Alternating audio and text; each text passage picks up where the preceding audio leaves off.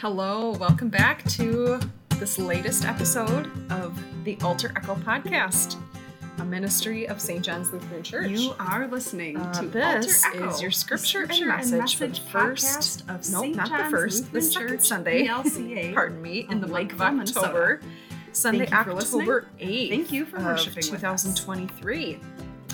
We have somehow sprung quickly from second or third summer into fall this week. And I hope that you are enjoying the cool, crisp beauty that is days that are less than 70 degrees. And that you, in this time, are also finding ways to get outside, experience the fresh air, just being mindful and not to get too ahead of ourselves here, but mindful that winter is just around the corner, sooner than we're ready for. May you carve out time to really get out into God's good creation and enjoy some of this beautiful fall time, this autumn time that God is giving to us. But with that, our scripture, if you have a Bible for today, is from the book of Matthew, chapter 21. So if you have a Bible, you can go ahead and open up your Bible to Matthew 21 and read along with me. Starting chapter 21 with verse 33. Listen to another parable. There was a landowner who planted a vineyard, put a fence around it, dug a wine press in it, and built a watchtower. Then the landowner leased it to tenants and went to another country. When the harvest time had come, he sent his slaves to the tenants to collect his produce. But the tenants seized the slaves and beat one and killed another and stoned another. Again, he sent more slaves, more than the first, and they treated these slaves in the same way. Finally, the landowner sent his son to them, saying, "Surely they will respect my son." But when the tenants saw the son, they said to themselves, "This is the heir. Come, let us kill him and get his inheritance." So they seized him, threw him out of the vineyard, and killed him. Now, when the owner of the vineyard comes, what will he do with those tenants? They said to him, "He will put those wretches to a miserable death and lease the vineyard to other tenants who will give him the produce at the time of harvest." Jesus said, "Have you never read in the scriptures that the stone that the builders rejected has become the cornerstone? This was the Lord's doing, and it is amazing in our eyes. Therefore I tell you, the kingdom of God will be taken away from you and given to a people that produces the fruits of the kingdom.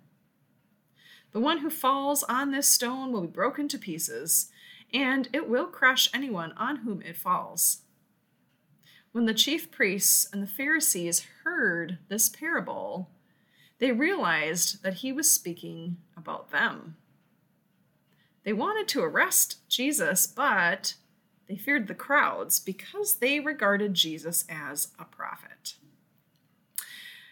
The gospel of our Lord, and praise to you, O Christ. So, as I'm sure by now many of you know, we are in our fall stewardship season, where we have a nice focus on being rich towards God, and we included in that spend some of this time thinking about being generous and about giving to others, the church included, but by no means not only the church, giving to others. So, in a season when we're focusing on all of these generous and open-hearted and compassionate things, like sharing with others and sharing our compassion and our support with others, it is sort of jarring to hear this story. A story in which the tenants were not only irresponsible, that we could cope with. We could handle irresponsibility in these tenants. But what we see in them is something much more significant and severe. In this parable, in the tenants to whom the vineyard is entrusted, they not only neglect the workers who come to the vineyard. In this story, they're called slaves. We might also translate that as servants. We hear that the tenants not only neglect them, but they do outright violence and murder to the slaves, to the workers who are sent into the vineyard by the landowner. And it's jarring, especially to a different level, because this happens not once, but twice to the slaves or the servants of the landowner, but it happens a third time, finally and ultimately, to the landowner's son. When we hear the depth of the violence in this story, there are many things that become clear to us, but it is quite apparent, among other things, that the tenants have no sense of consequence for their actions, no concept of implication for their sin, no respect for the dignity of human life of these other workers who are in the vineyard with them, no sense of uplifting the value of these other human beings. Ultimately, as we think about all of this story has a lot to teach us about stewardship. And so in a lot of ways, it is really good and fitting and helpful that we think about a hard stewardship lesson like this one. Specifically, this story tells us a lot about generosity. And more specifically still, it tells us a lot about the depths of God's generosity and compassion toward undeserving, sinful people, like the tenants, like you and me, and like the church throughout the ages, including the church of the present day. Simply, God expected justice and righteousness from the tenants, from the people who were entrusted to oversee the overall well-being and the good of God's vineyard, or in our modern language, we might say, people who were trusted to take care of and tend well the health and vitality of God's world. God expected righteousness and justice from them, but they engaged in pretty much the opposite, right? They engaged repeatedly in bloodshed and injustice. This story is a clear reminder for us that God's people must care for the world, that God's people must care for other people, even their enemies, even people from whom they or we have something to gain, even people we must care for who it would be easy to treat as unimportant or disposable people. So, as stewards and caretakers of God's vineyard, of God's world, creation included, we should not judge others or use them for our own benefit, but we should embrace and regard with dignity, at the very least, our fellow humans as brothers and sisters in God's good creation. This story also gives us an astonishing and haunting picture of the lengths God is willing to go to connect with and care for the tenants and for us, despite our most egregious sins. This story shows us in almost a ridiculous manner how gracious and merciful God is, that God is willing to make an absurd and unthinkable sacrifice to connect with us and to save us from the sin that is literally killing us and others. God was willing to send God's own Son into the vineyard, into our world, to expose the depth of our greed, to call to attention the lengths of what we have compromised for the sake of other priorities. This story shows us the kind of God we serve that is trying to make a way for us, even with this level of violence and other bad behavior. Let's think commandments for a minute. The fifth commandment is, of course, thou shalt not kill. And in his small catechism, our favorite Martin Luther says, we are to fear and love God so that, and this is important, so that we do not hurt our neighbor in any way, but help our neighbor in all their physical needs. This is a big one, so I want to say that again.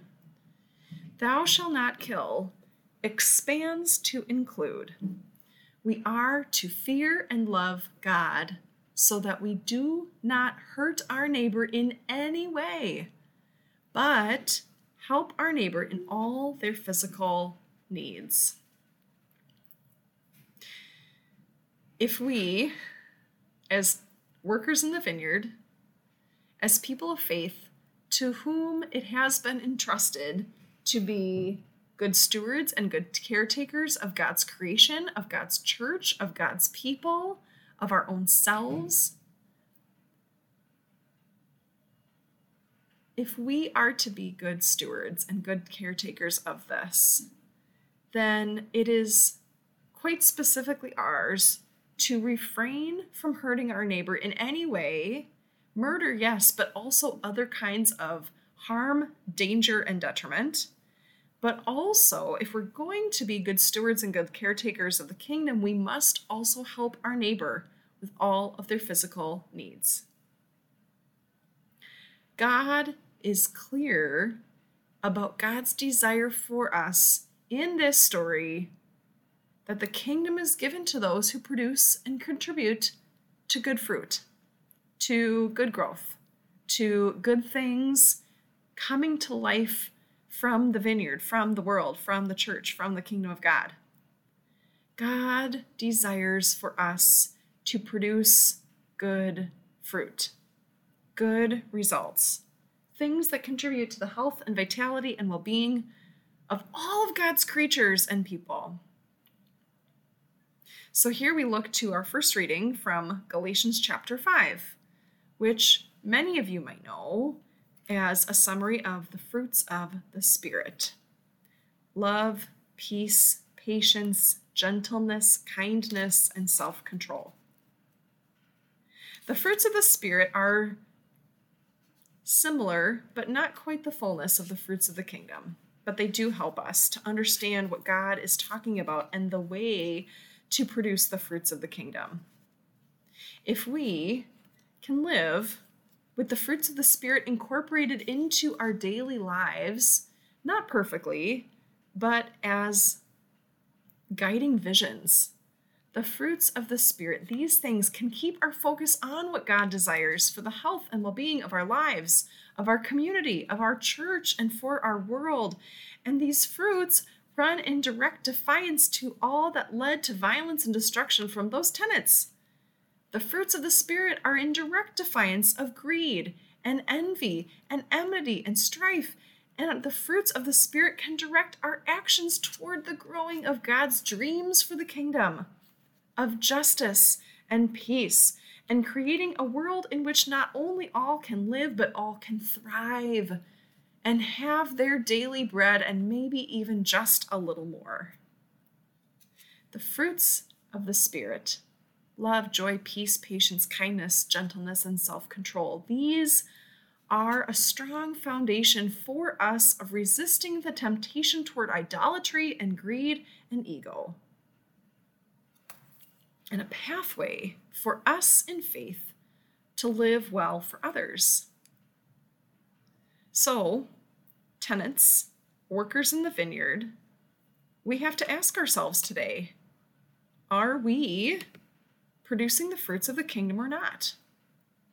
Are we abiding in the fruits of the Spirit in ways that contribute to good, to well-being, to vitality, for life and newness, for creation and for God's beloved people, for the world?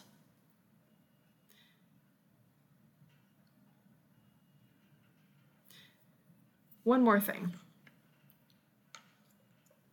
We see that in the story, in the parable, ultimately the landowner sent his son into the vineyard, confident that finally his son would be respected and stop the cycle of violence and death and destruction. We, who are Easter people, know the end of the story, and we know that when God's own son is given, he does put a stop to sin and death and violence. We know that Jesus, who becomes the cornerstone of our faith, is the foundation upon which we finally open our eyes and emphatically say no more and refuse to contribute to systemic injustice that only perpetuates ongoing cycles of violence and sin and death. History repeats itself. We know this. Violence leads only to more violence, which is why we need Jesus, the chief cornerstone of the kingdom of God, the rock upon which the cycle of violence will ultimately be broken. Our God is far more generous than we deserve. We, the tenants of the vineyard, of God's vineyard and God's kingdom, clearly are sinful people who do not deserve the depth of the generosity that God is willing to share with us. It's not about being deserving. Generosity never is. So today, may we rejoice in the good news that our God is endless generosity. Our God is boundless compassion. Our God is willing to send person after person, servant after servant. God is willing to send God's own precious and beloved Son to us so that we can take a good and hard and important look at ourselves and our church and our community and see, one, where we are not producing the fruits of the kingdom and where we need to make some changes. And God sends servants and God sends his own Son so that we can also see where we are producing the fruits of the kingdom and where we can grow these fruits of the kingdom for the sake of the good harvest. God grows a good harvest among us. Let us be good and faithful workers who are generous and compassionate, following the example of Christ, so that the kingdom may flourish around us. Thanks be to God. Amen. And now God's word is alive in us again, anew, and we get the blessing of being called to let it echo through us out into the world in which we live. Everyone, if you wish to give your offering now in support of this podcast and of the work and ministry of St. John's Lutheran Church in Lakeville, Minnesota, I invite you to go to our website at sjlcl.org. I'll repeat that for you, sjlcl.org. Up toward the top right, you will see a button that says Give. Click on Give and follow the simple instructions to give your offering. And on behalf of the whole congregation, let me say thank you for giving in support of these ministries. And now, receive a blessing from Kate Bowler from her book, The Lives We Actually Have. This is a blessing called for this ordinary day. Lord, here I am. How strange it is that some days feel like hurricanes, and others like glassy seas, and others like nothing much at all. Today is a cosmic shrug. My day planner says, rather conveniently, that I will not need you, cry out for you, reach for you. Ordinarily, I might not think of you at all. Except, if you don't mind, let me notice you. Show up in all the small necessities and everyday graces. God, be bread, be water, be laundry, be the coffee cup in my hands and the reason to calm down in traffic. Be the gentler tone in my insistence today that people pick up after themselves for once. Be the reason I feel loved when I catch my own reflection or feel my own self-loathing fluttering in my stomach. Calm my mind, lift my spirit, make this dumb, ordinary day my prayer of thanks. Amen, and peace be with you, my friends.